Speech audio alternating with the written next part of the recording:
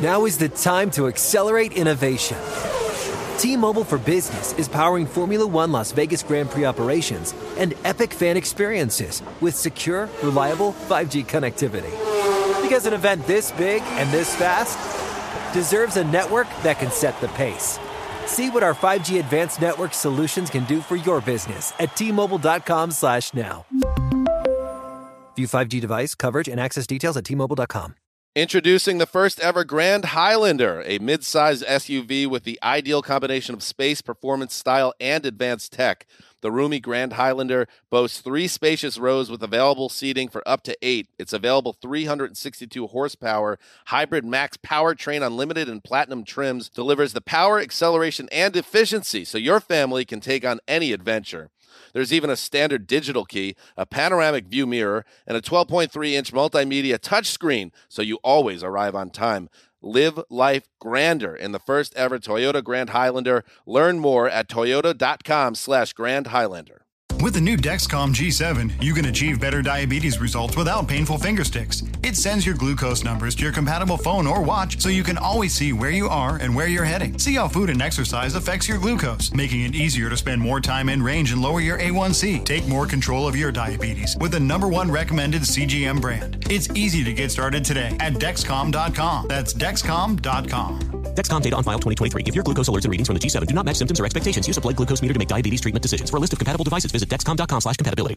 And Smith fumbled the football. It's picked up by Williams, and he's in for the touchdown. All kinds of time for Taylor, and he's got Carlos Williams, and he's in the end zone. It's Marshall taken off. Yes, he takes it home. Schmidt, he lost the handle, and here come the Jets to knock him down. Here's Fitzpatrick. Pass is intercepted, and the Bills are going to win it. In one of the most challenging games in NFL history for colorblind people, the Bills stuck a fork around the NFL crew. They took the fork out of their back and they beat the New York Jets 22-17 in MetLife Stadium. I'm Greg Rosenthal. I'm here with Chris Wesseling. We're going to get to Dan Hanzus, Mark Sessler. We're going to preview all the Week 10 games soon. We're even going to get Connor Orr on the phone live from MetLife Stadium in just a couple of minutes. But first, Wes, let's talk about this game. What was your big takeaway watching the Bills get a huge road win? It was a game that could have gone either way, but the big plays came out in the Bills' favor. The Devin Smith fumble on a kickoff return was a killer, and then a couple of bad drops from Brandon Marshall and a third down drop from Eric Decker.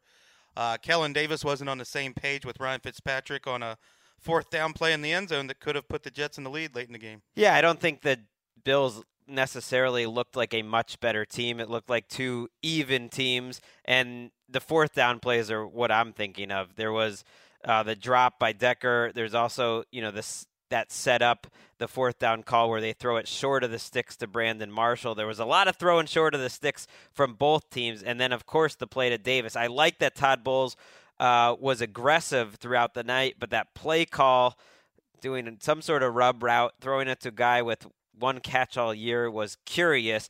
And then I think it was telling when the Bills got the ball back, the Jets had all 3 timeouts, but the Bills ran the ball pretty well there. They get the big third down to Sammy Watkins, who had a tough time with Darrelle Revis all night, but he turned Revis around. He's going to remember that play for a long, long time. That was a key play in the game. And then, LaShawn McCoy had 31 rushing yards on that last drive. So just getting rid of those timeouts, burning some clock, and basically ending the Jets' chances. We really screwed up in forking the Bills.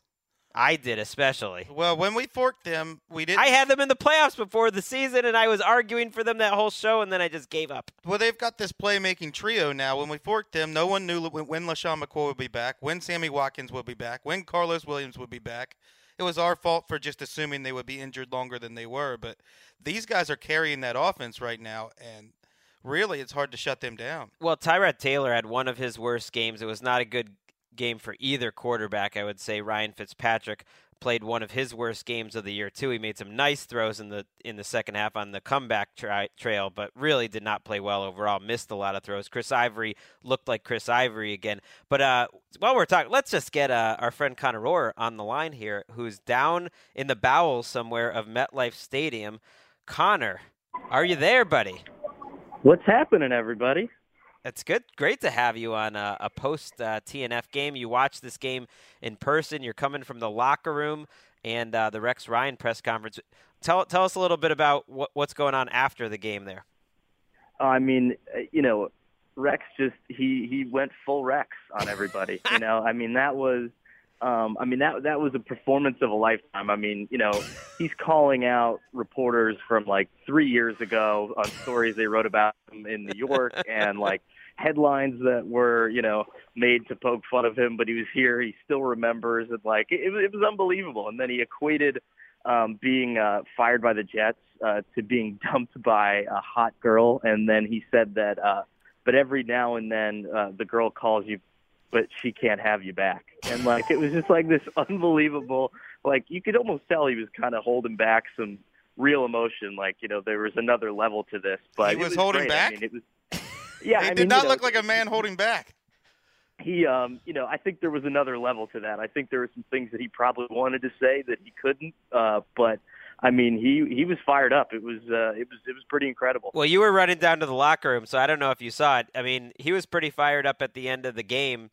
With it wasn't hard to read his lips what he said over and over, F yeah, over and over at the end of the game. And I would not blame Dan Hanzus if he skipped the start of this podcast or this podcast in general, because I think this is going to be a very tough one for the Jets fan and Dan in general to watch, to see the Jets lose this game in a typical painful Jets fashion, and then to watch Rex kind of just enjoying every minute of it afterwards.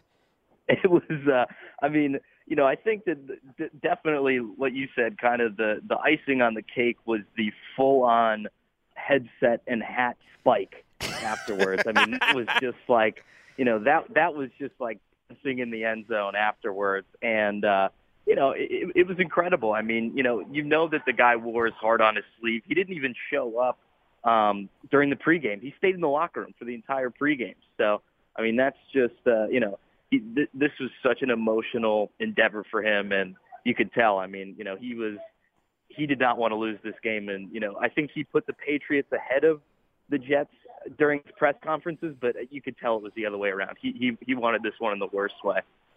Connor, these teams are both 5-4. The Bills seem to be have momentum in their favor, but the Jets have an easier schedule in the next month. Do you have a sense now of which team is in better shape? I think we'll really be able to tell, even if they lose to New England on Monday night next week, just based on how well the Bills can play them a second time. And, if Tyrod seemed to be limping a bit today, I mean, we'll see how his health comes out. But for the Jets, yeah, I mean, they've got an easier schedule. Their play calling has to get better. I mean, they put themselves in some really bad situations tonight. And, I think Greg was talking about it right before I came on, but there's a couple calls that are going to be really difficult for them to explain this week, and that's got to get better. If you think about this game, though, they stopped the Bills 4 straight 3-and-outs in the second half.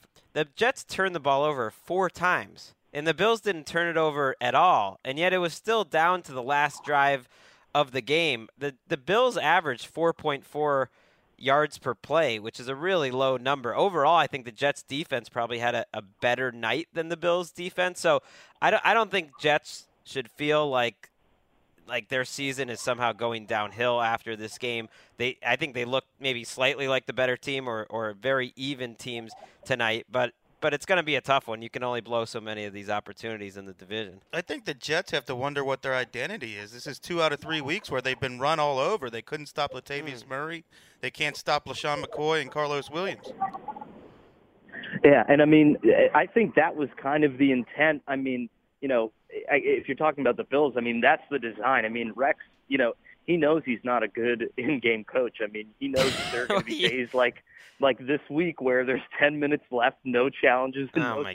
Gosh. But this is a team that is kind of built not to negate these situations, but I mean, he wanted a power running team in the worst way every year that he's been in the NFL. And I feel like this is the closest thing that he's had to the offense that he's wanted, right down to the coordinator. And I feel like we're starting to see kind of what his vision was initially. Yeah, that's true. And I think they'll get better in terms of the pass rush when Mario Williams gets healthy. Thank you, Connor, for calling. We're going to send this over to Dan and everyone and start previewing the rest of the Week 10 games. But before I do that, I just got to mention, no more of the Color Rush uniforms. Just making it tough for all us colorblind people out there. You couldn't tell what was going on during the game. So enough with the Color Rush. Now let's get on to the Week 10 games.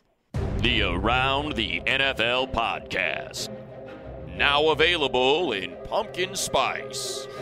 Welcome back to another edition of the Around the NFL podcast. My name is Dan Hansis, and I am joined by a room filled with heroes, Mark Sessler, Chris Wessling, and Greg Rosenthal. What's up, boys? Hey, Dan.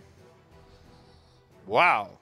When the show starts and you do your little intro, now all I can think of are those two charming Australian girls, right? Australian? That sent in the From video. Australia. Oh, yeah, actually, let's listen to that right now.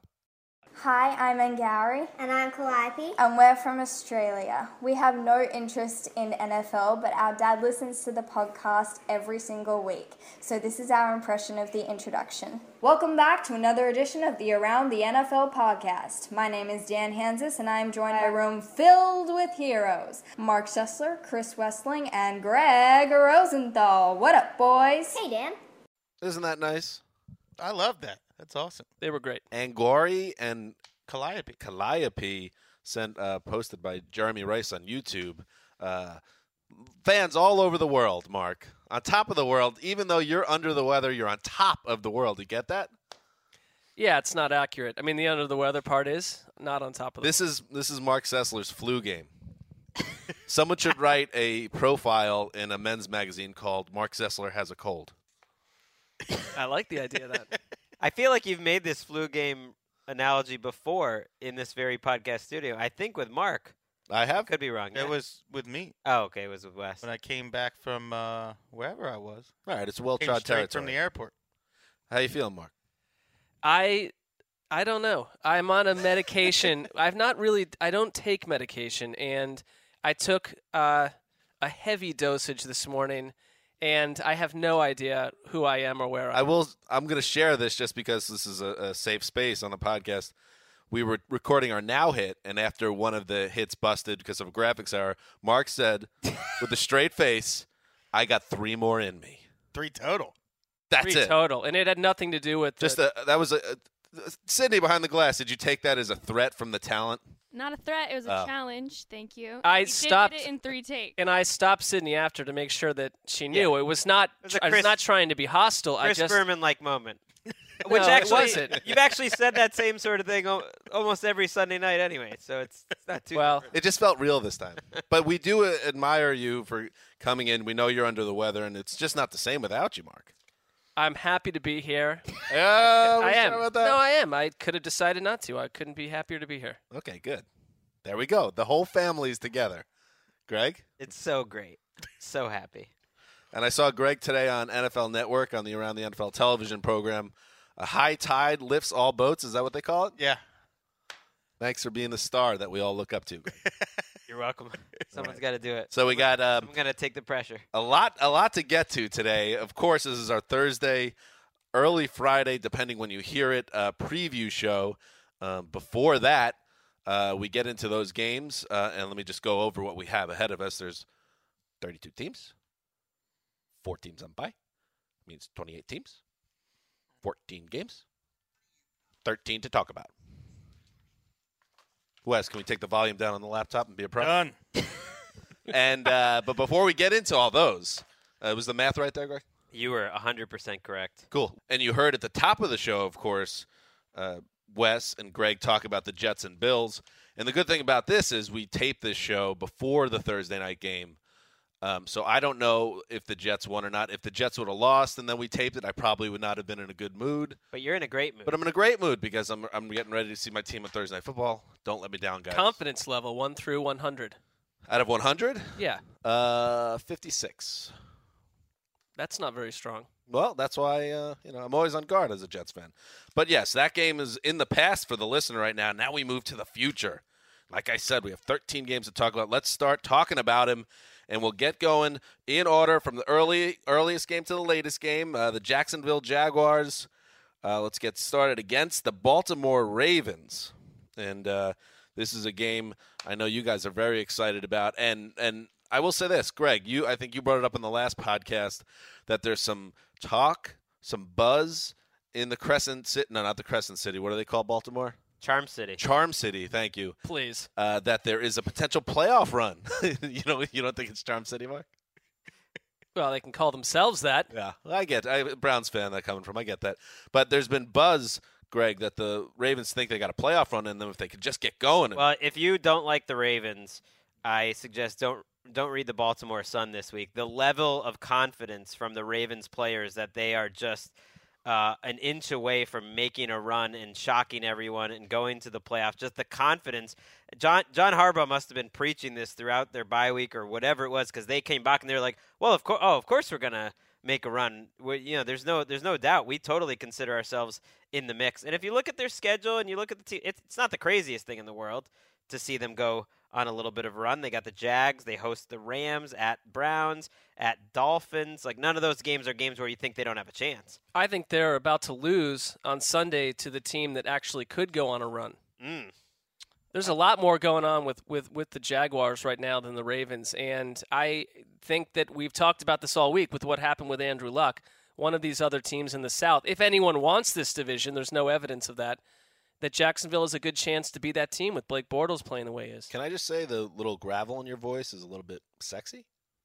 I feel like, have you ever woken up in a weird house and within 4 or 5 minutes you remember where you were? Yeah, I've done that. I did that long to figure well, out. It's hours later and I still don't know where I am, so I don't know what to tell you. Wes, your feelings. I woke up in somebody's strange basement one time on Tybee.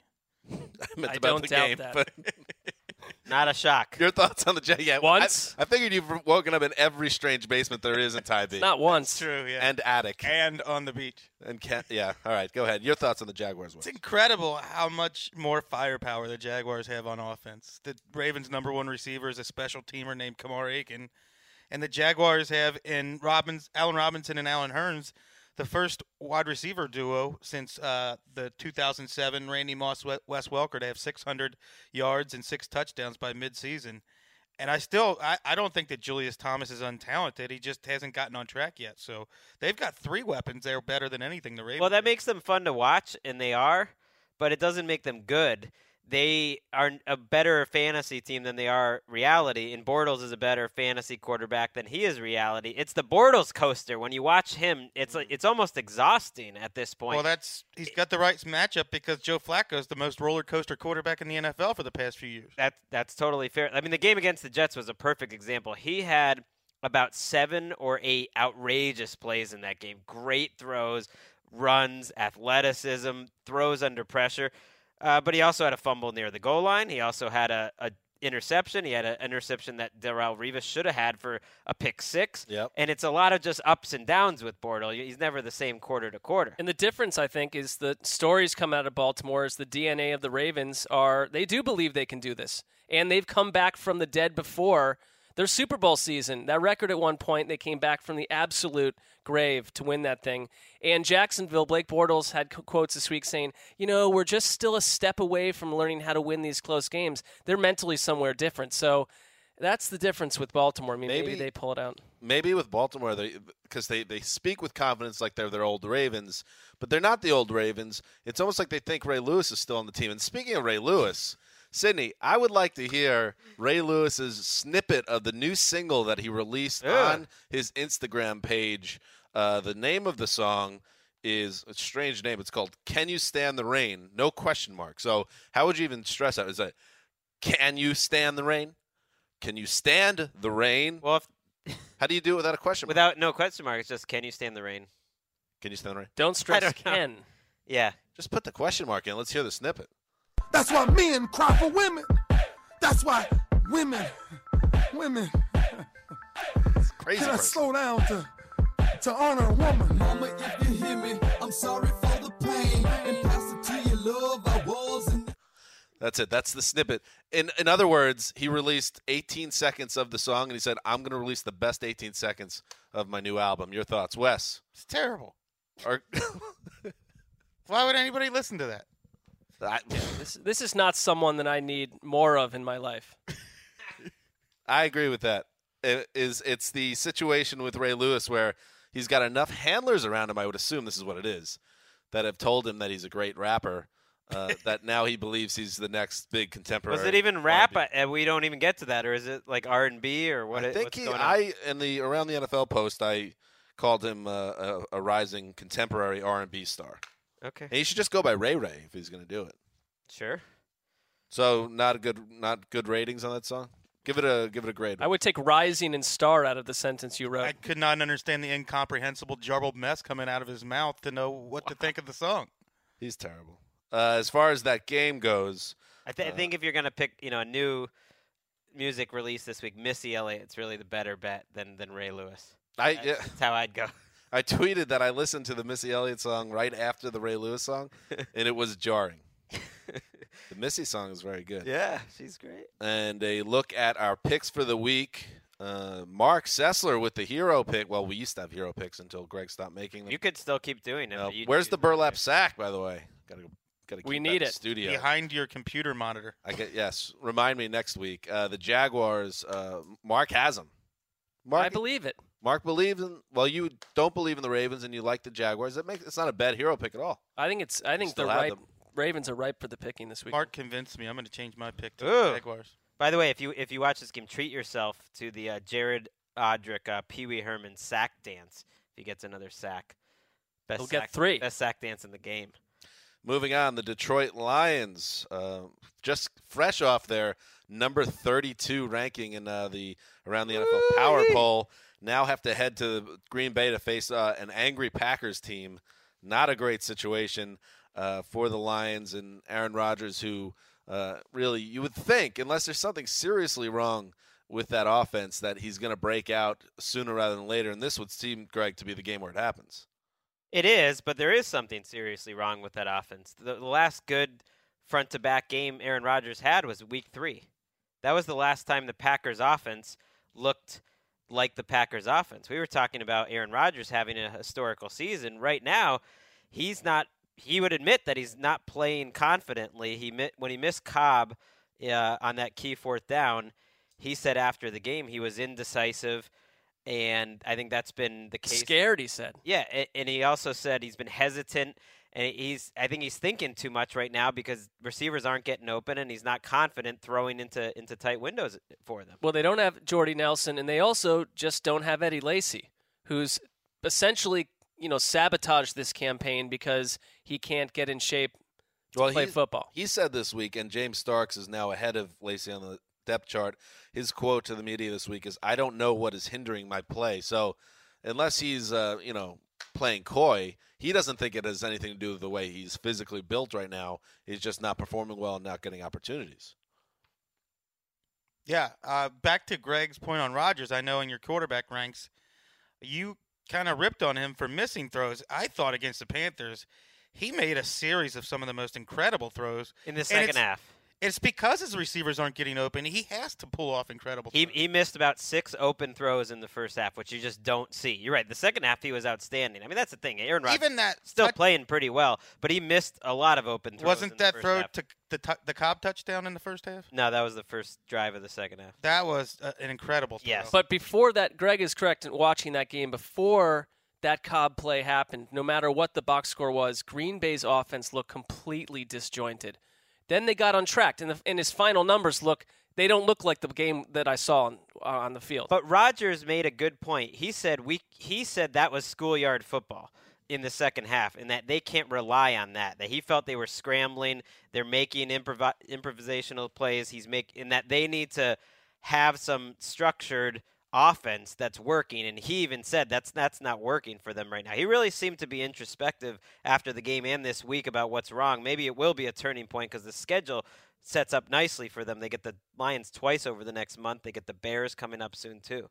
I want to see what Jim Bob Cooter does with this Lions offense. Cooter came out, I believe Mark wrote it, where he said he wants to get Amir Abdullah more involved, but they haven't really gotten anything out of Golden Tate this year. Calvin Johnson hasn't played up to his talent level. They have all of these weapons, and they're not really getting anything out of them. They also seem week to week, like in the Abdullah article, I went and looked at his touches over the last 5 games, and they're all over the map. And Caldwell basically said, well, it comes down to the matchup week to week. Well, you know what? How about the fact that you stink? You have one win. You have an explosive rookie. Why are you giving him one touch against the Chiefs? Ooh, Sessler on the cold medicine. He's spitting fire. Well, I just think it's like you have nothing. There's some teams that are still playing coy about their young players. Always, we're still in this race. There's no reason for Detroit they're going to blow this machine up to find out what you have. Maybe the perfect cure, not for your cold, unfortunately, Mark. It's hard to pinpoint a cure for the human's basic cold. But for Amir Abdul's inability to have a breakout game is the Green Bay Packer defense. Got it out because I hold in my hands right here the 2015 season Week 10 research notes.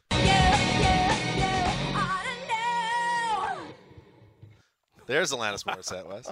You were asking where she's been. There she is. She's the theme song of the research notes this week. Number 95 on the greatest breakup songs ever list. She's also dressing up like a chicken on Jimmy Fallon, in case you're wondering where she is. Also, I think it's the 20th anniversary of that album coming out. Is that why you brought it up the other week, or no? It was just recently. I think Wes brought it up on Tuesday's show. Right. But because that Beck is better. That it was the 20th anniversary, so it's a big moment, really, for Wes and all the what do you call yourself, an Alanis head? Morris heads. Yeah, Morissette heads? No, I'm the one who said the other day that Beck is way better than Alanis Morissette. You're one of the Morris senators?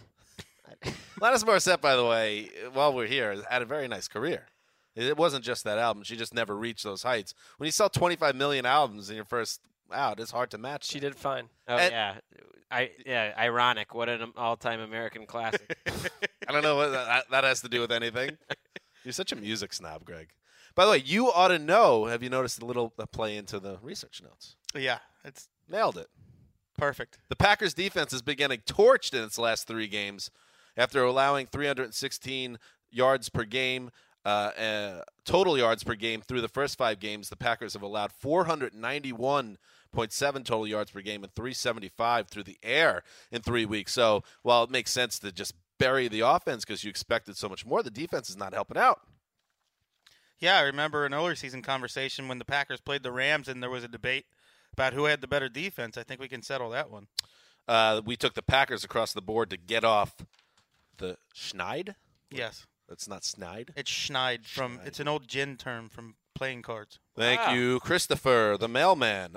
Moving on to another 1 p.m. game, the Miami Dolphins humbled in the Dan Campbell era after two decisive losses, now travel to the Philadelphia area to face the Eagles. The Eagles coming off that big win in overtime against the Cowboys, and I think the Around the NFL group believes that the Eagles are the favorite in the NFC East now. Now all they have to do is start stacking some wins and taking care of the Dolphins on their home turf, Mark Sessler. That's what you got to do, right? I mean, this is the kind of game that if we're going to take the Eagles seriously on any level, and I'm not quite sure I do, that you've got to go in and just roll this Dolphins team.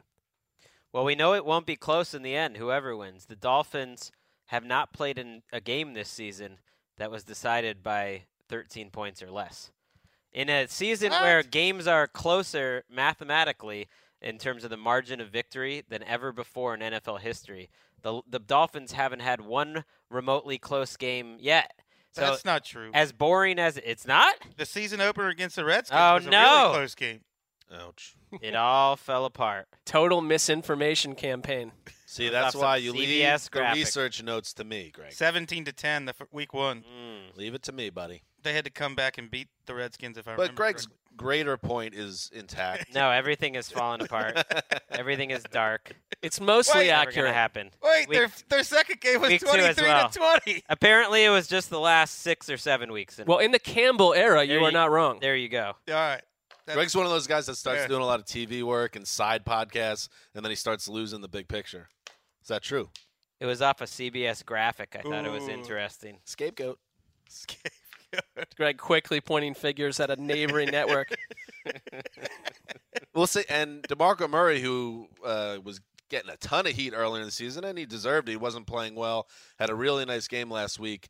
And that's a couple nice games in the last few weeks. So you would think if he is running the ball much better now, we like Ryan Matthews. It's all, to me, Bradford ultimately. He's got to be consistent. Well, and this is a perfect matchup for your boy Murray and Ryan Matthews.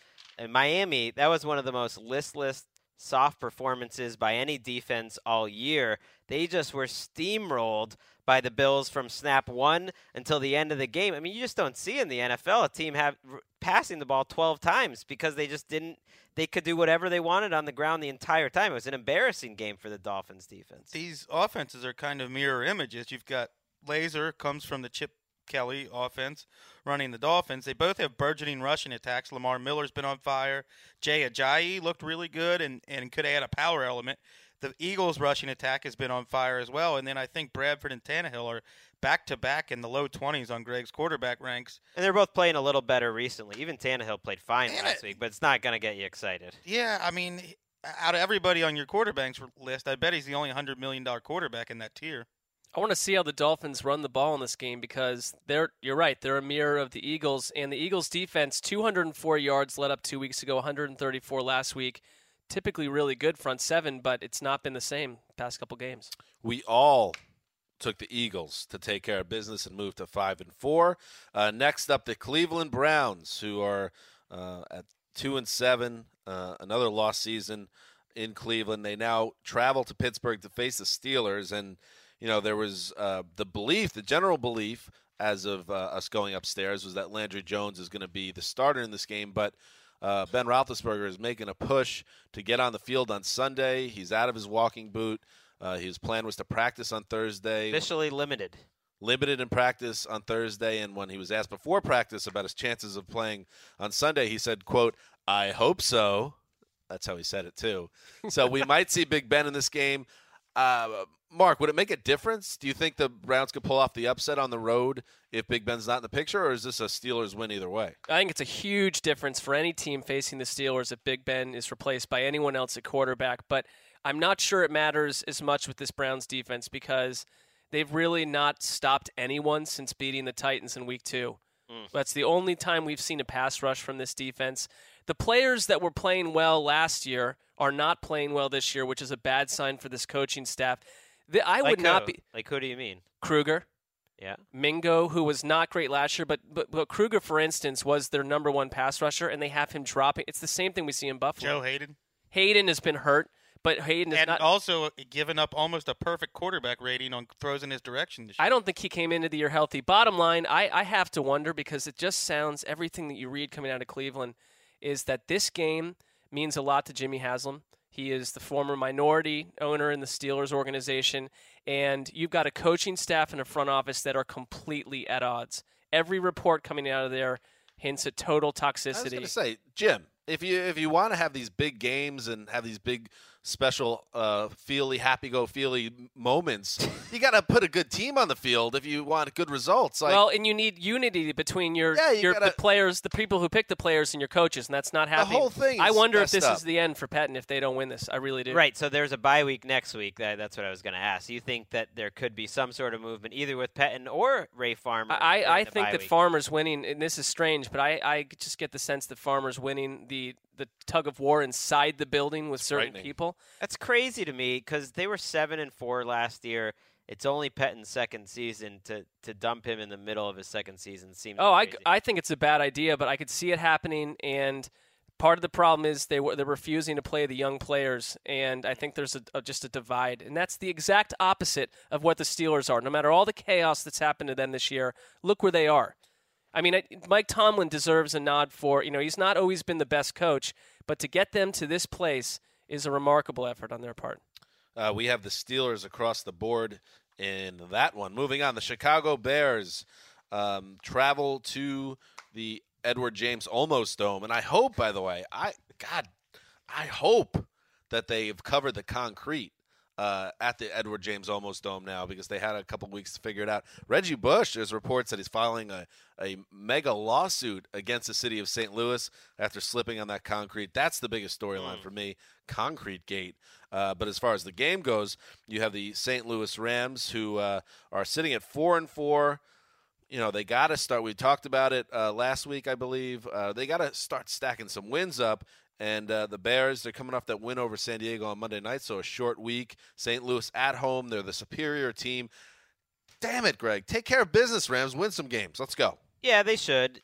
And they won't win by much because the style that they play just doesn't allow them to do so. We've talked Jay Cutler is playing pretty well. Robert, people just looked past last week. Robert Quinn and Chris Long weren't on the field. I mean, that's a big, big difference for a Rams defense that's still playing pretty well.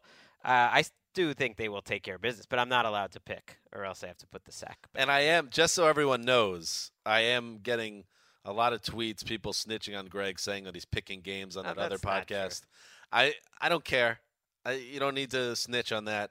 That's it. I just want a little announcement. Stop telling me that Greg's picking games on his other podcast. I'm not picking all the games. It's a bit of a bit one time for a couple games. It sounds funny. I mean, you do it with a world-renowned comedian. I'm sure it's a hilarious show. So there would be bits of plenty. It's a bit that we had on this show. Wasn't that a candy from the 80s? Good and plenty. Bit of plenty? Honey bunches of bits? Speaking of bits, Mark, you, bit of honey? Without getting into specifics, there's over on the old NFL Now mothership, somebody's stealing some bits from this podcast on there too, huh? Wow, taking out a lot of personal issues right now. We see the fingerprints all over the place. I don't even know. Am I supposed to get into it? On a No, deeper level? No, I Just think to you're confirm. absolutely right. You're absolutely correct. Do you want to talk about this game at all? Sure. Well, Alshon Jeffrey has a quad injury, did not practice Thursday, and I don't think the Bears have a chance if he doesn't play. When your whole passing attack is throwing off your back foot to one player, how can you move the ball? Stop it. You love picking these one little things that happen out when he hit literally like 5 third and longs that were normal throws in the last 2 drives of that game. Zach Miller bails him out one time, and now he's a great quarterback. That was a first Bailed down. out. That was a first down play, which was an absolutely great play by Zach Miller. But if he doesn't catch that, they're still in great position. Wait, to win the that great game. position for Cutler to throw his usual pick six on the next play. It really differs from quarterback to quarterback because another quarterback will get credit for, hey, I know Alshon Jeffrey's better than everybody else on the field. I'm going to give him chances to go get the ball. But with Jay Cutler, it's like he's getting lucky throwing off his back Why foot. has Jay Cutler earned any of this? Well, the only thing I don't like is that earning. everyone is going crazy giving Adam Gase a crazy amount of credit. Wow, he's done such a great job for Jay Cutler. People are going to be lining up. No, this is the Jay Cutler we've seen forever. People just change whether they like him or not based on the narrative and expectations and the fact that Adam Gase is friendly with every reporter. Give me a break on that. It's November, so Gase gets to be the hottest coaching candidate until interview time comes and nobody wants it. Or he decides he doesn't want it. Or, by the way, Jeff Fisher, you're a total scoundrel for running the ball on 3rd and 10 last week. I didn't notice till I rewatched this game. 3rd and 10 with 1:55 to go to set up, I think it was like a 50-yard field goal to tie the game. You're not even trying to throw on 3rd and 10 with 1:55. Don't you have a better chance of a 10-yard game with Todd Gurley than you do with Nick Foles? They might agree with you, but Rams reporters were going absolutely crazy on Fisher about that exact issue. Okay, well, that the good. 3rd down issues in St. Louis have been a disaster all season. Nick Foles, by the way, I don't know who throws the ball 55, 60 yards in the air easier than Nick Foles sometimes. He's got a big hose. They should use it. Excuse me? Squeezing? Phrasing. It just lands, 7 to 10 yards away from the receiver. Nick Foles averaging 6.7 an attempt, and Todd Gurley only averaging 5.6 per attempt. All right, So it's a little above. pretty close. Last week's game, especially, Gurley struggling to pop off some big ones. We all took the Rams in this showdown. Too much confidence in St. Louis. I agree. Moving on, the Dallas Cowboys have now lost 6 in a row. Will that streak come to an end on Sunday against the Tampa Bay Buccaneers? This game being played at Wes Raymond James Stadium. Bang. Got it. Wes has really been studying up his stadium names. I've been to Raymond James Stadium. Really? Yes. Why? Where? When I first moved to Tybee, I met a bunch of Cincinnati friends, like 30 guys down there. I drove down to Tampa. Did you go in the ship? No. You moved to Tybee and meet 30 guys. Wait, Chris Sims era Bucks or what? I don't recall. It was a Bengals game. I remember Hushmanzada was still playing for the Bengals because I was actually wearing mid-2000s. jersey. Maybe Gruden was on the team. Gruden would have been Gruden's quarterback of the year. He changed one. He had a new one every year. Were there any women in this group? No, it was an all-guys trip. Bro out. It was like all the guys I played softball with way back when. Do you travel in with 30 guys in a bus? Is it at various cars? I drove my car from Tybee to Tampa. They came down in a cruiser of some type. I don't know. Oh, wow. You could smell the farts from here in that cruiser.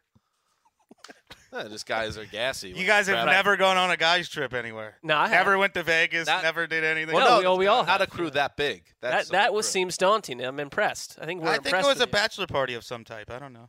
Once again, proving your common man credentials. What's that? Once again, proving your common man. I don't have to prove mine. You do. I've paid union dues before. This has been a big debate in the office all week because Greg tried to put me at the bottom of the common man power rankings, which was a ludicrous thought, and put him above anyone. No, I did. I put myself 5th and you were 6th. I now know you're exactly. Making things up. You know, the guy that drove a strawberry truck and gave tennis lessons on Martha's Vineyard is ahead of me. It's a debate to the two of you and nobody else. I worked when I was 14 years old as a dishwasher forever, nonstop. You're off counting your what are you doing? I was a cashier at ShopRite in Pearl River, New York, getting fired because I couldn't. I like do math. that you make a long haul driving job somehow cushy. Well, what were waking up at 5 in the morning and driving for 15 What hours. were you delivering? Strawberries. Thank you. I rest my case. I had the same job as you. There you go. At a grocery store. I was the guy that had to take the carts from the gigantic parking lot and put them in stacks outside. And see, that's tough work. And not to get off topic too far, but you talked with your wife about this very topic last night. What did she have to say? Well, she had an interesting Skip Bayless-like contrarian take where she actually ranked Dan number 1. Thank you. And I was number 2. But among Does she just understand the the concept No, of the she common was saying the whole among group. the whole group. Wait, well, that is who did you utter say was nonsense. Well, I think Mark was last. Well, then that is. She wasn't the only one to have. I don't have a Mark problem with that. It's just that she's basically just saying that you're not the most common man person. She's taking anyone she can to put above you. No, she said Dan was number 1. That's what I'm saying. I don't think she understands the concept. Maybe not. A chip is missing she here. She thought being a family man, that was part of it. That was a big. She's a smart woman. That's why you married her. Well, that was a disastrous. I got a text at like 10:30 at night. We'll unpack this later. A disastrous text. A smart, charismatic, beautiful woman. I love how much debate there is on this thing. It's hilarious. Where were we? Oh, yeah. Wes, you'll like this. Darren McFadden has been enjoying a career resurgence in Dallas.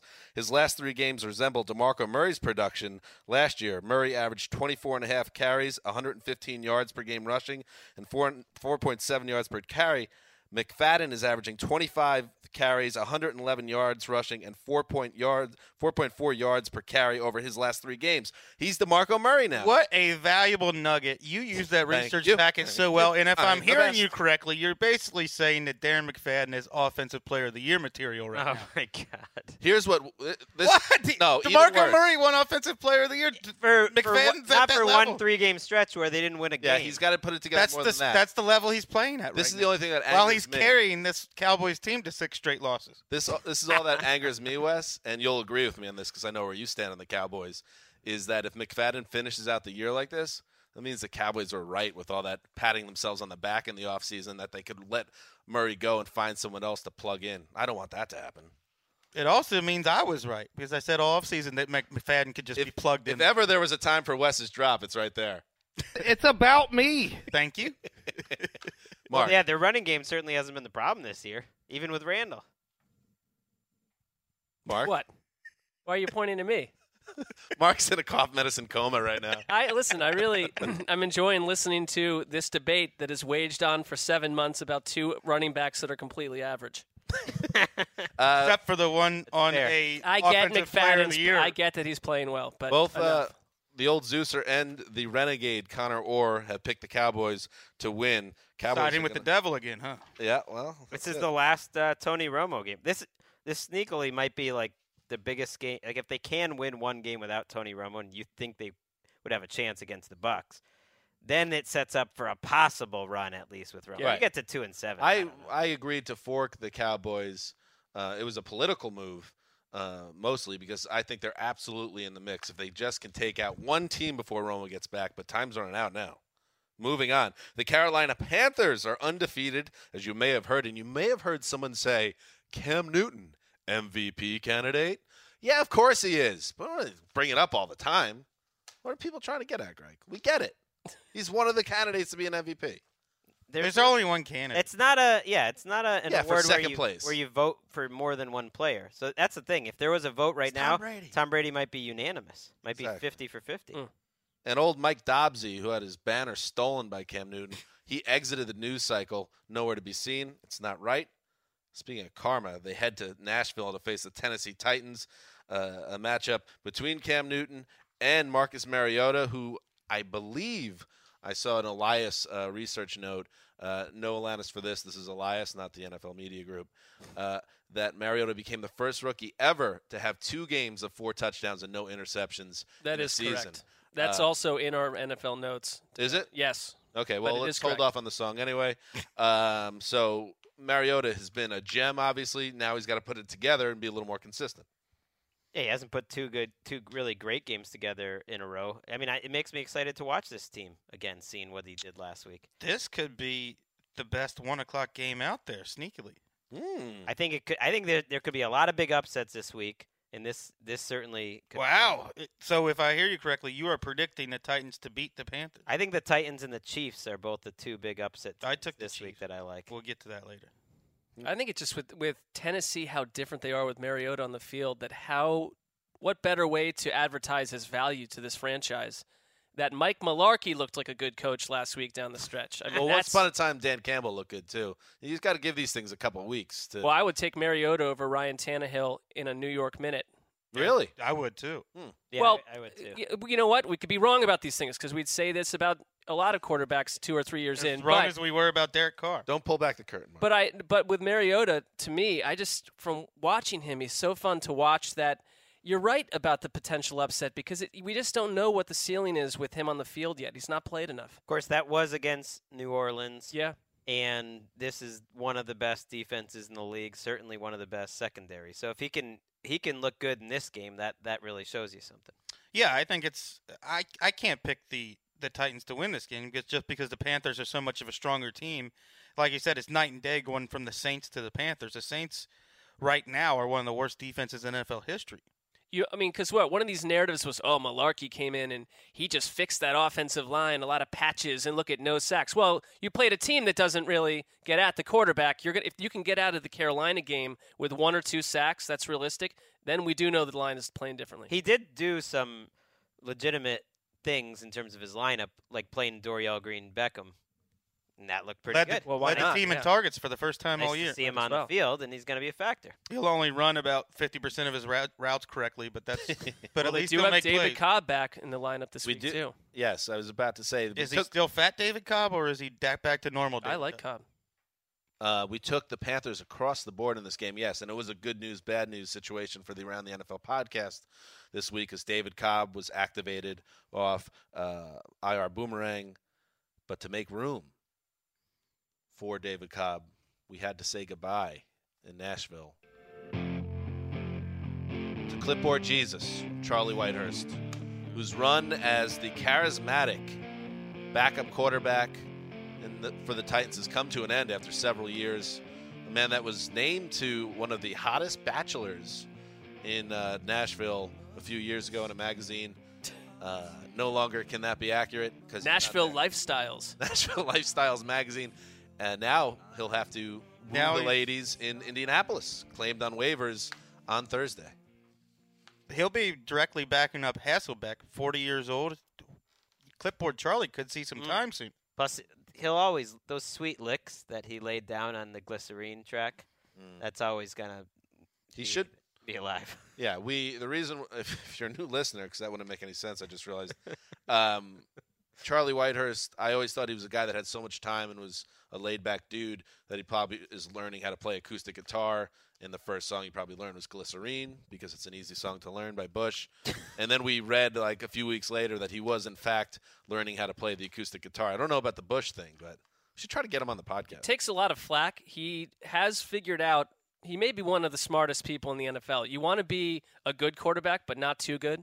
Drafted in 2006, doesn't register a stat until 2010, and continues. He was not on the breadline for more than 24 hours. An interesting right? window. He will work he cannot be killed. He'll work for the next 5 years. He's made millions of dollars, and pretty much critique-free. We know he stinks, but it doesn't matter. He keeps getting work. But you know who also will be playing for the next 5 or 6 years? Like Aaron Rodgers and Phillip Rivers. And with all this pressure on these them. guys. Yeah, but so this is an interesting window into the Sessler mind that you would rather be Charlie Whitehurst than Phillip Rivers. Well, it's interesting into the mind of Greg Rosenthal putting words in someone's mouth. I would never want to be Charlie Whitehurst. I'm just saying. He's one of the I'm saying for someone that probably recognizes that he's not a premier quarterback, he has carved out a perfect niche, and a lot of backup quarterbacks do well for themselves. Isn't this a double standard you have with Charlie Whitehurst and Matt Flynn? Ooh, that's hitting it where it hurts. Matt Flynn bothered me for one specific reason, and it was even earlier this summer when people were saying, and I'm not going to say who it was, someone in NFL media crowing about how they take Matt Flynn over Mark Sanchez or anyone else, and it's like Matt Flynn's arm has not been healthy for half a decade, and he keeps getting paid. Charlie Whitehurst, he just doesn't have a good arm. It's not because he's not healthy.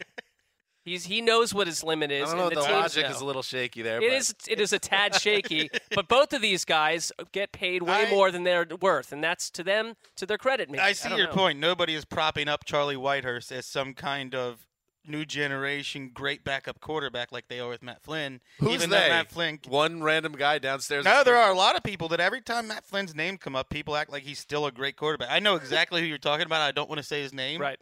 But acted like he was 2011. You're talking about? This was like Matt Flynn. It's like early in the season. This guy who works for NFL media was acting like he's a great backup What a fool, whoever you are. Super Bowl champion, I believe. All right. Well, that's a lot of people that have that. That doesn't narrow it credential. down. That's a good. prerequisite not to enough. work at NFL media. Got any other hints? Who's the big Matt Flynn supporter in this? He's tall. He's tall. Oh, I know who it is probably. Next topic. All right, moving on. The New Orleans Saints, coming off a bad loss, now travel to Washington to face the Redskins. So it's a 4-5 Saints team. They need this win. They need to stay in that the mix, the playoff mix. The Redskins, I don't know. I think they stink. Really, they're just playing for, that old Washington pride, if you will. Not really, though. I mean, they're only one game back. Yeah, they're in the loss column. But if you want to look at it that way, yeah, sure. Go ahead, Greg. Get excited about the Redskins. Go ahead. No, I'm not excited at all. They're getting what they deserved, and this is not a big game, but it's a big game to these two teams because the winner of it can still convince themselves and still feel like they're really in the mix, whereas the loser of this game is really far back at this point and hard to really imagine making any sort of run. Well, I think what Wes and I liked about the Redskins earlier in the year, their first 4 games, they ran for about 155, 160 yards a game and looked much tougher than anyone expected, and also on defense. Last 4 games, they're averaging under 50 yards rushing, and that's putting more pressure on Kirk Cousins, and the offense is just sort of crumbling, and your so-called playmakers are not living up to the promise. You're referring to the version of the Redskins before Matt Jones went off to live in the woods somewhere, like in a Sure, when it seemed like they had 2 serviceable backs, an exciting offense, and Kirk Cousins just needed to do just enough. And now everything's gone south. We did a hit on NFL Network where we debated whether Matt Jones was going to be Rookie of the Year, and we were pretty optimistic about that possibility. I burned the tape. Maybe that's why they took us off NFL Network. Yeah, but you might be back in the race after this matchup.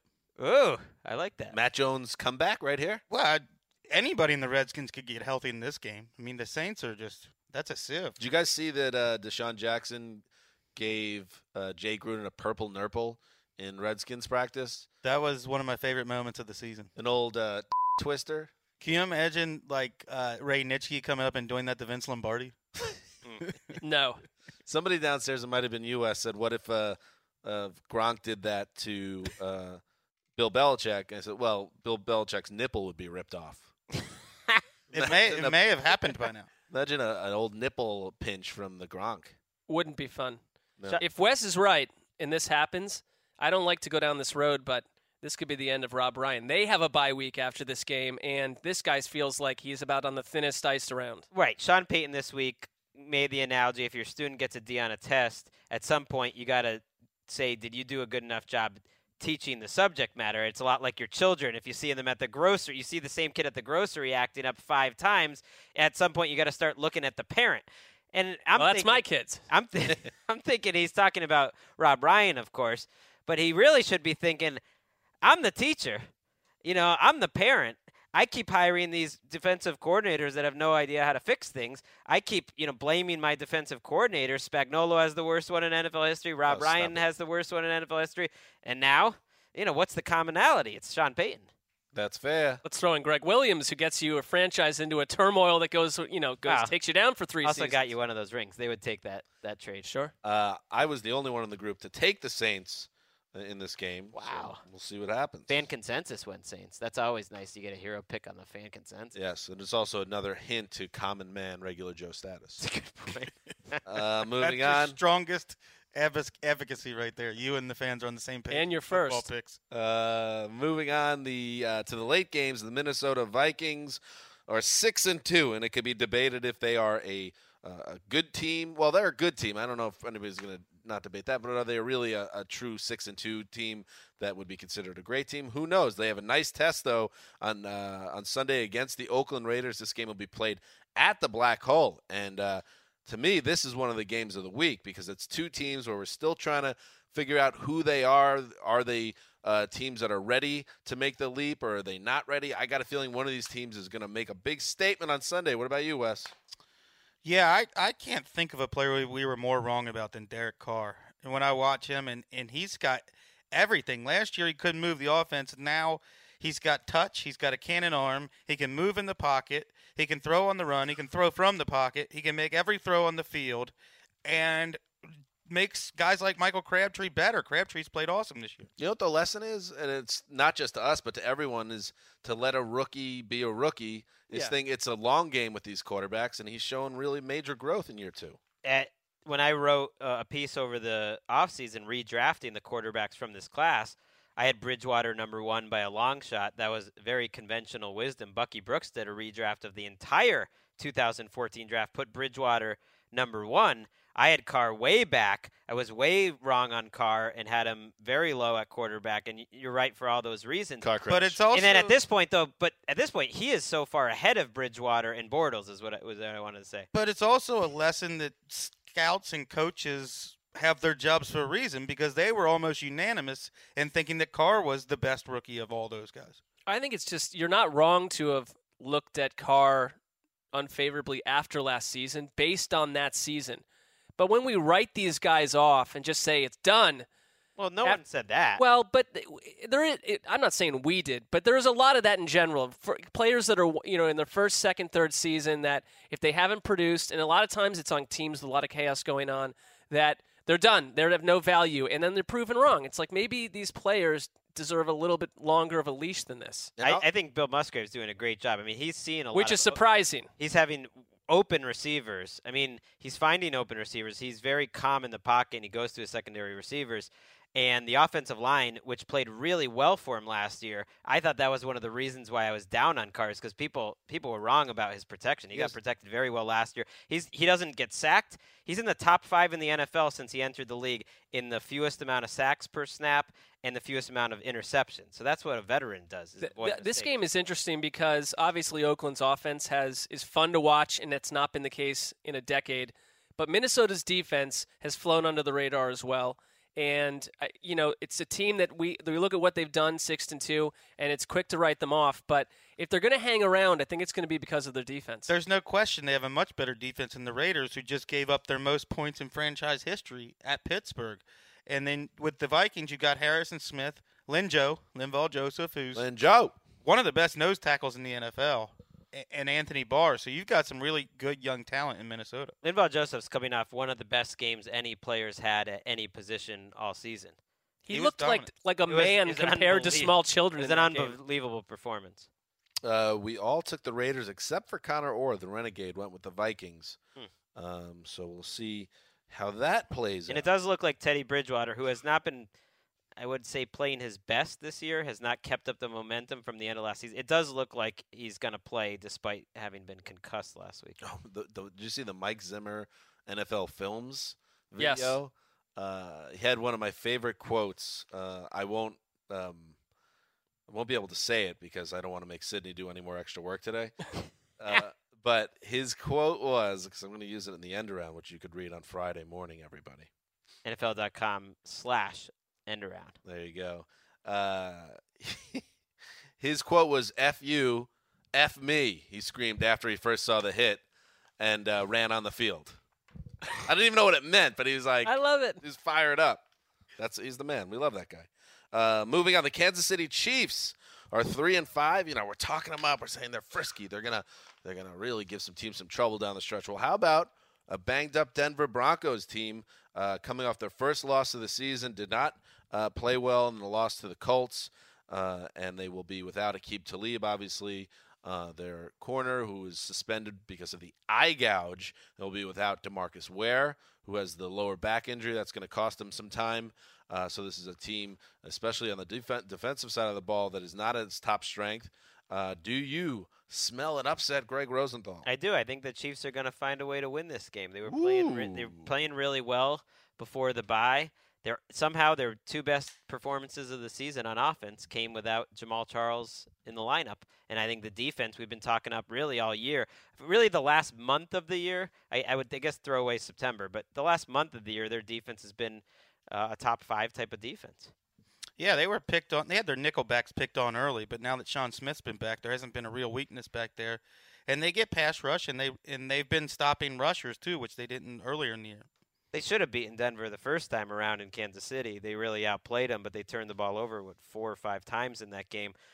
So I think this is a very even matchup between similar teams, weak-armed quarterbacks who move the ball slowly down the field, who are both playing a little better lately, and really good defenses. I know that people there was a quick backlash because I mentioned that I thought this Denver defense could wind up being the next version of the 85 Bears and the 2000 Ravens, and maybe that was premature, but I think that last week is going to be viewed more as an aberration than a trend for their defense. I think they're going to bounce back. The 85 Bears had a stretch where they gave up 445 yards, 376, and 373, and they had other games where they didn't look so hot that season. That's in the middle of the 80s, too, and there's not as much offense. It had a lot to do with their playoff push, which was utterly dominant and completely collapsing. Same with the Ravens. So I have no problem with a defense getting solved a couple of weeks during the campaign. Denver's defense is heads and tails above other teams, and nothing about the Chiefs' offense tells me that they're going to be the team that's going to come do what the Colts did last week. Travis Kelce, maybe. I like Kelce. We all do, but they've had him all season.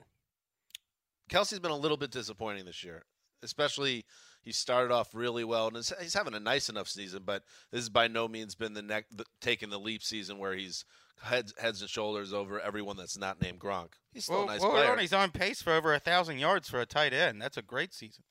Yeah. But is he blowing you away on a week-to-week basis? He's got Alex Smith throwing to him. I think right. I think part of it is the product of that offense, which is going to, if you put Kelce on the Patriots, we'd all know who he is. Well, we all do, but other people would. All right, moving on. This is a 4:25 kickoff.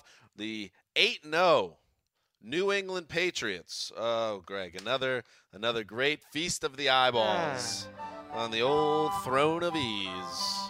They now travel. They got some revenge on the mind because they're traveling to the Meadowlands to face the New York Giants, who, here's a little, I don't need the research guide for this, Wes and Greg and Mark. The last 2 Super Bowl losses for the Patriots have been to Eli Manning, really? Tom Coughlin, didn't know that, and the New York Giants. Is that a stat? That's just history, baby. I think those are the only 2 people from that 2007 team still on the Giants. Yeah, there's been a lot of turnover. So, yes, historically these 2 teams will always be linked, but the Patriots are a much better team than the Giants, so it's not going to be even a close game, is it, Greg?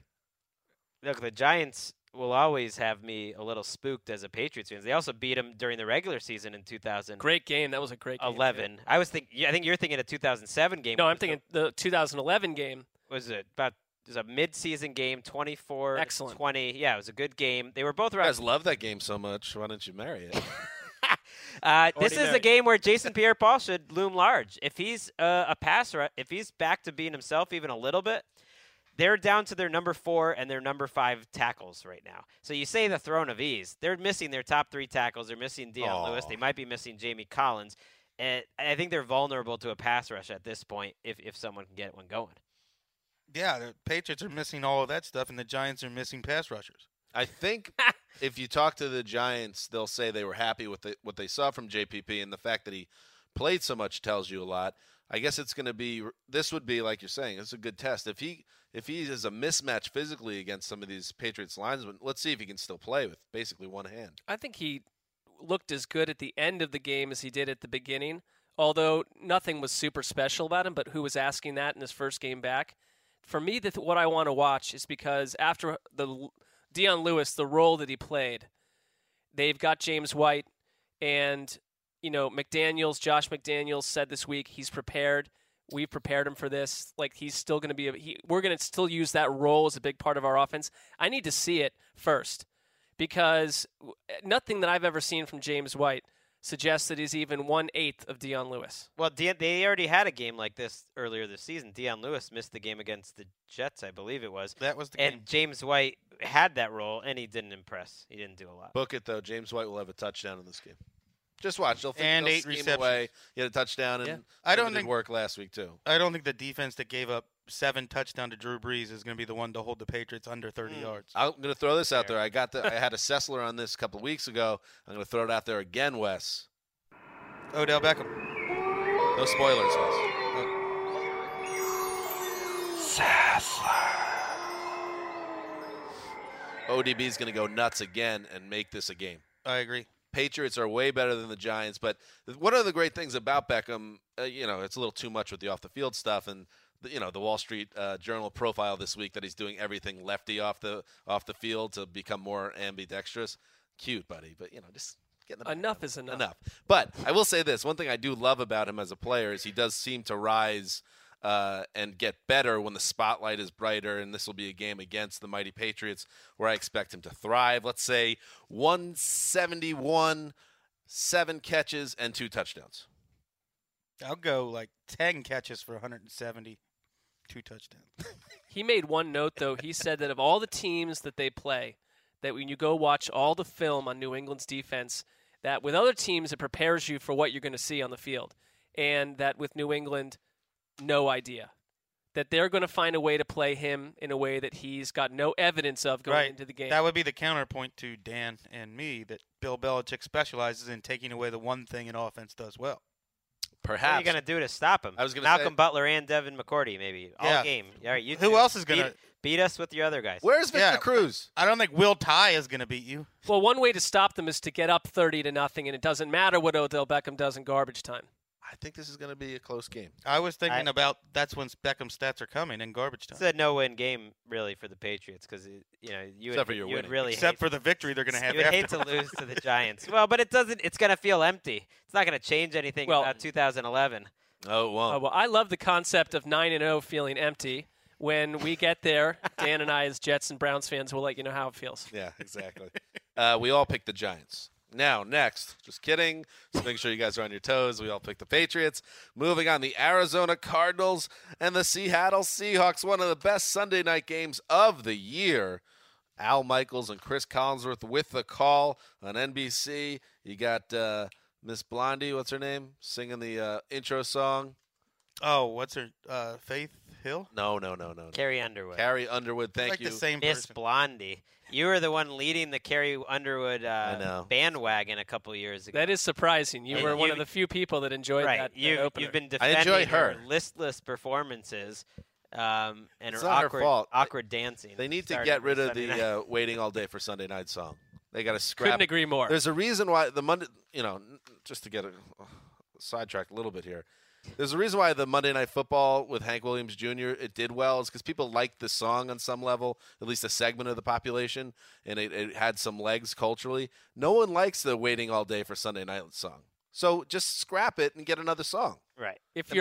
Maybe Carrie Underwood will benefit from that. It's the same reason why Priyanka's song "Come to My City" was such a big hit, and that people loved it on NFL Network because just the You're song, literally the only person that even remembered the name I of the love song. that song. Priyanka in My City was terrific. I liked it. We were on board with Priyanka before anyone else. Now she has like a hit show on ABC, and she's also the biggest Bollywood star on the planet, I believe. But we were ahead of it. Yeah, it's done nothing for us. Our old producer K. Rich spent like multiple man hours trying to set up a interview with her with us, but didn't happen. Anyway, so here is the game of the NFC West.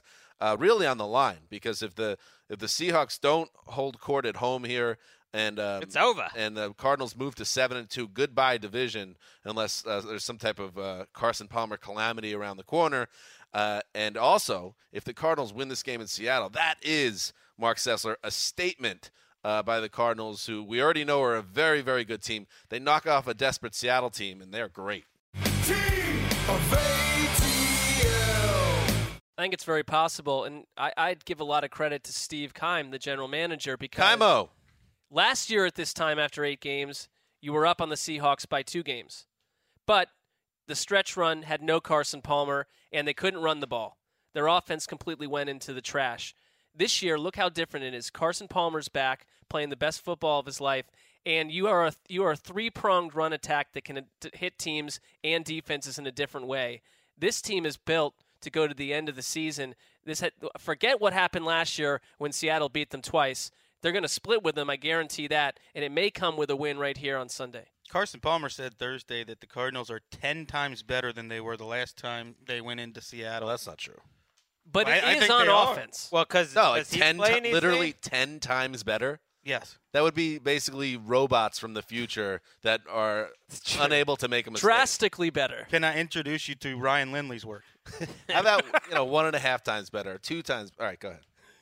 Well, look at this matchup. Where do the Seahawks have the advantage in one place, pass rush. Other than that, the Cardinals are better at everything.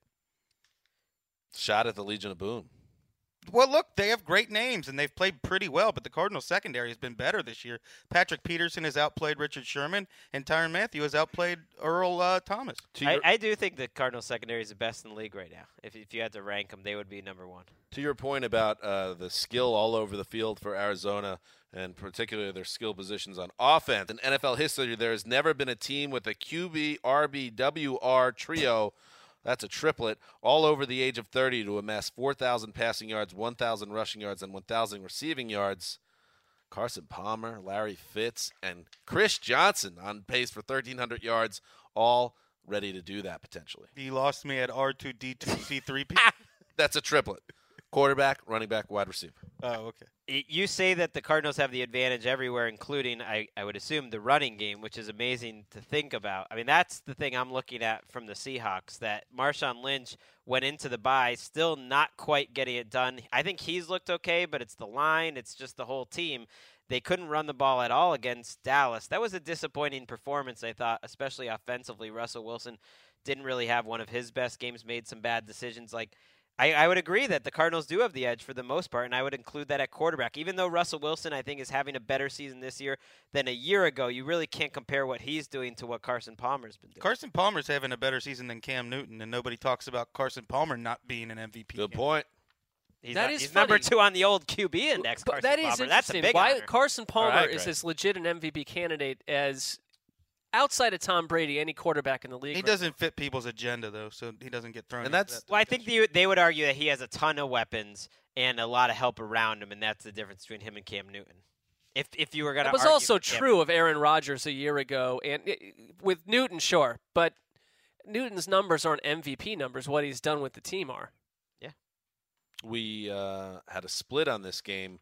Mark Sessler and Chris Wessling have taken the Cardinals. The old Zeuser, Connor Orr, and Kevin Patra, all with the Seahawks. Who's gonna cover Jimmy Graham in this game? The old Zeuser is an apostate. They talked about just leaving the team of ATL. That's a good point. Kevin Minter basically said on is that a rule? Jimmy Graham, just well, pray. Won't Deion Buchanan cover him? He basically plays that safety line. He plays linebacker, Makes sense. though. Well, I don't know. Maybe it's Tyrann Mathieu. Because Jimmy Graham, that was one thing that the Seahawks had going before the bye, was Jimmy Graham was finally a big part of the offense. Deion Buchanan is playing a new position. It's called money backer. It's a $sign in front of LB on their depth chart. That sounds cool. I know. I want to play money backer. He should be a rapper named. That's up there with OW, offensive weapon. Hope it works better than that. Finally, the Monday Night Football game. This should be a very one-sided affair, but you should watch it anyway. If you're a real football fan, yeah, there's a challenge. The 3-5 Houston Texans traveling to Cincinnati to face the undefeated Bengals at 8-0.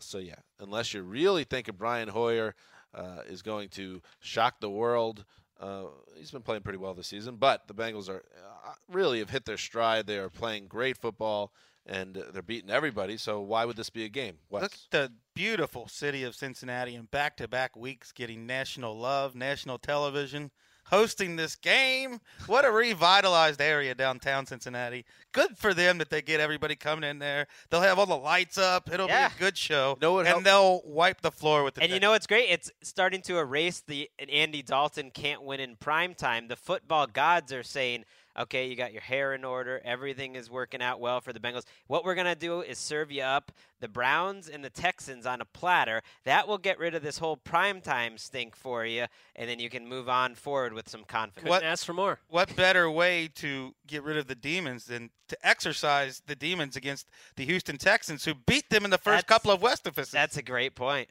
Good call. And you know what would make the people and region of Cincinnati even more happy, Wes, is if you came back to them.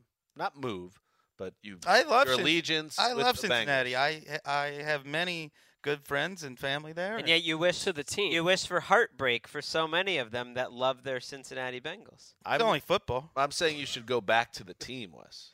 What better Try time? to tell that to Mark on a Sunday when the Browns are losing. It's only football. All right. So. I hope for their sake they have more in their lives than football. Andy Dalton, by the way, was on the cover of ESPN, the magazine, this week, and he will not say, he would talk to the media on Thursday, will not say the product that he uses in his hair, which really shows a little bit of hair insecurity. And I'll tell you what I'll do right now. I use Redken molding paste, which you could pick up if you do a Google search. Great product. I'm using it exclusively for about 5 years now. My wife, Emily, she Is this orders a new it. podcast sponsor? She orders it in bulk. Call us, Redken. And listen, I don't care. I'm just saying they do great work, and I'm just saying, go get it. Don't worry about Andy Dalton hiding his secrets. That's all I'm saying. I'm not quite sure how to take what just happened here, but good for you. I wish you could wager on things. I know we're not allowed to do that at the NFL, but I saw a headline today on the Around the NFL page. Dan, do you remember what the headline was exactly? Yeah, it's right here. It was Andy Dalton won't share product that lifted hair game. And, I just saw the headline, and I was thinking, what would the odds have to be for this to not be Dan's post? Would it be 1 to 1 trillion? What were the chances that Dan was not the author of this? Like Kevin Patcher wrote that? Right. I clicked on the link and I was just hoping to be weirdly surprised that Chris or Mark randomly wrote that. I knew it wouldn't be true. I just wanted life to be surprising. You say write what you're interested in, what grabs you, Mark. That Greg, that's one of the ethos of the Around the NFL. That's what grabbed me. Oh, and I was glad you've been on fire today. I think you would win the MVP award for today. Between this and your Deshaun Jackson Purple Nurple post, you have really covered the landscape. There's going to be a 30 for 30 on this day, like the OJ thing. It's going to be the old Zeuser, November 12th. I got 10 hours of sleep last night, and I think it's really paid off. That's it. We all took, of course, Cincinnati to remain undefeated in this game. That is it for Thursday, Friday edition of the Around the NFL podcast. We'll be back, of course, on Sunday night. Our flagship show, the great Colleen Wolfe, Connie Fox will stop by, and we'll go over all of the games that we just previewed. So make sure you check that out. Mark, feel better, buddy. Thank you. Okay, get healthy. That's it for now. This is Dan Hanzus signing off for Quiet Storm, the mailman, the boss, La Cid, behind the glass. Behind the glass, behind the glass, behind the glass. Till Sunday.